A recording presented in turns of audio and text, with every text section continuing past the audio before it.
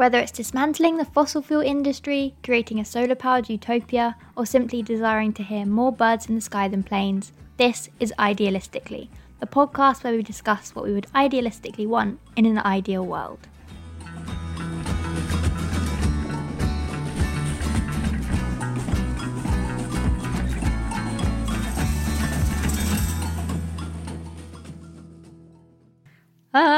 I have podcast music and you're listening to my podcast. Thank you so much for joining me in this new part of my online world. I'm really looking forward to this episode, delving a little bit deeper into the idea behind this podcast and what you can come to expect of Idealistically.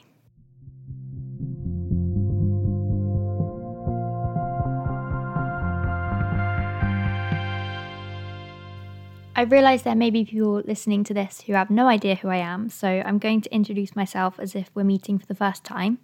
My name is Tomea, but most people call me Tolly. My pronouns are she, her, and at the time of recording, I'm 20 and I'm based in Cheltenham in the UK.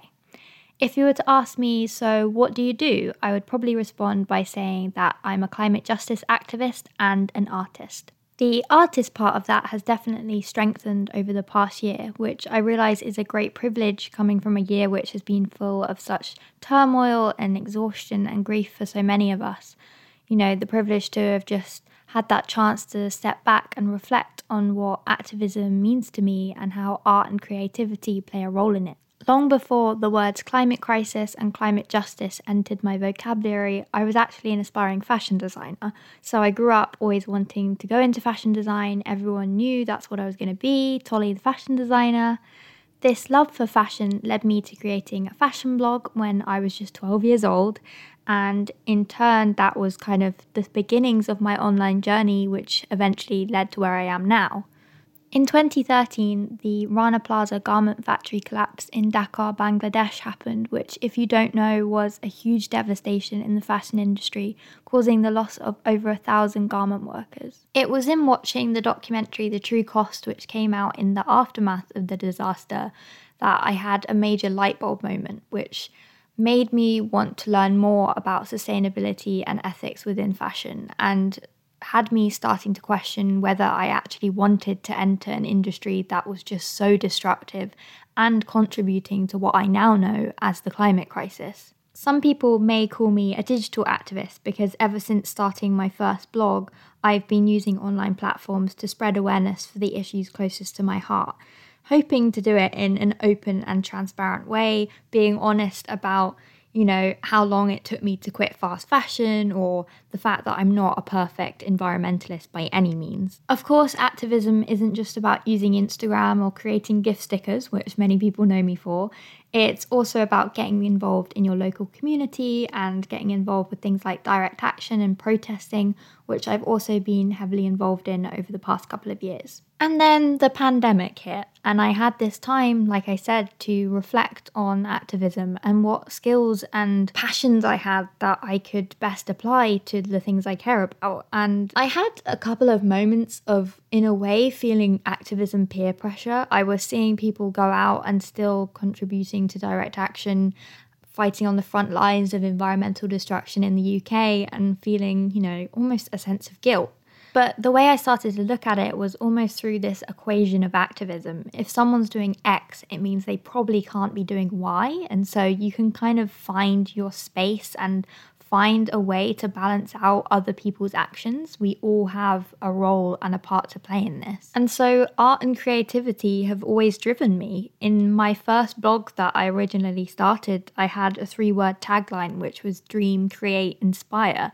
And so when this little seed of an idea for this podcast came about, those 3 words just came back to me, and I realized, hey, maybe I can still draw on this and it can still be impactful and play a part in tackling so many of these injustices and issues that are contributing to something that I now see as kind of the biggest threat to all of us. And the thing is, these conversations are really hard. Often they are centered around doom and gloom, and people who often speak out and tell the truth about what's going on are labeled as fearmongers.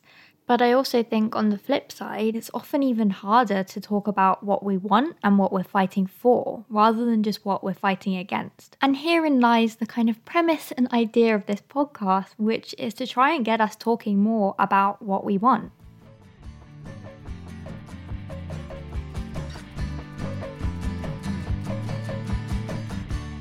I think part of what makes it so difficult to talk about what we want is because if we do and if we allow ourselves to kind of dream and to imagine what the world could be like, if we don't reach that point, then we are losing something. And that means losing even more than what we already have, especially during a time when so many people have lost loved ones and jobs and financial security, and honestly, just having things to look forward to. But a couple of things have made me realise why it is so essential right now and why I want to bring this podcast into existence. That includes the realisation that honestly, so much of what we want is so extraordinarily simple.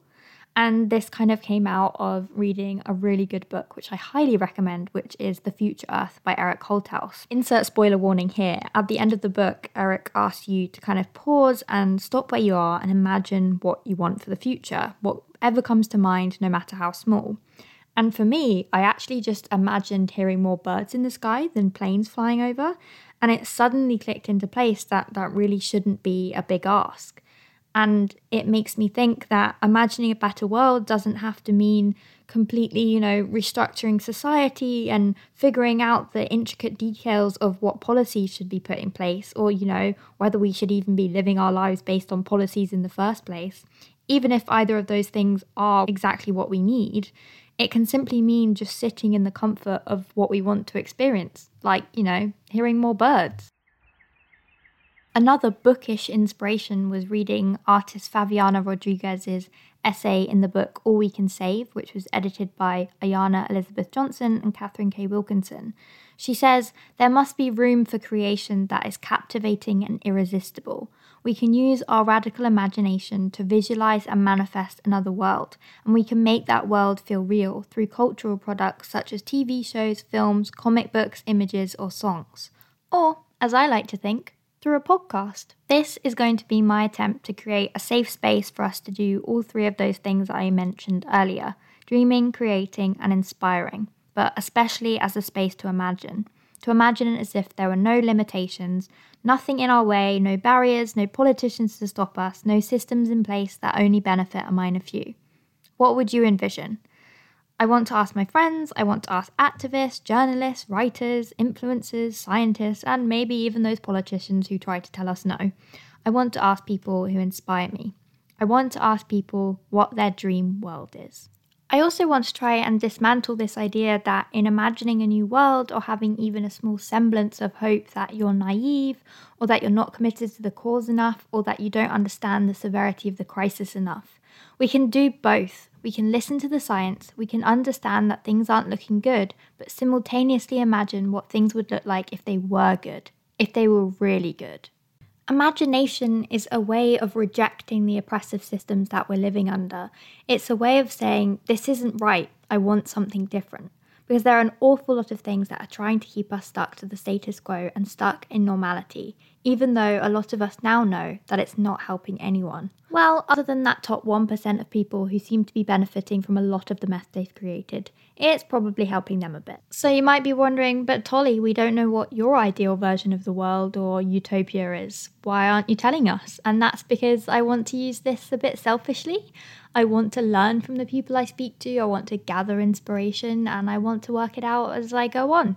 My next episode will introduce a first guest, and if you want to find out more about the podcast, stay up to date with new episodes, or want to follow me individually, then you can find my social media at @Tolmeia, which is spelled Tolmeia. And you can find the podcast at @idealisticallypod on Instagram and @idealisticallyp on Twitter.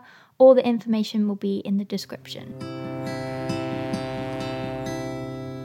All editing and sound has been done by myself with music by Stowe Gregory. Thank you so much for listening. I am really excited to get started.